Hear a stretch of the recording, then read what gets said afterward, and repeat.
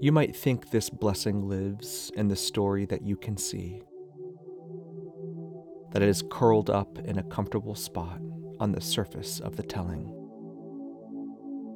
But this blessing lives in the story beneath the story.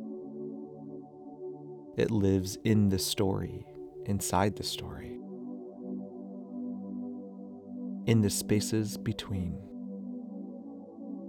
in the edges, the margins, the mysterious gaps, the enticing and fertile emptiness.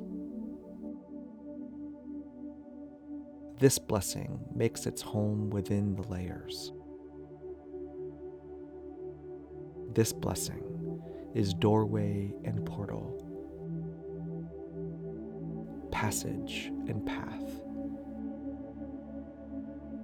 It is more ancient than imagining and makes itself ever new. This blessing is where the story begins.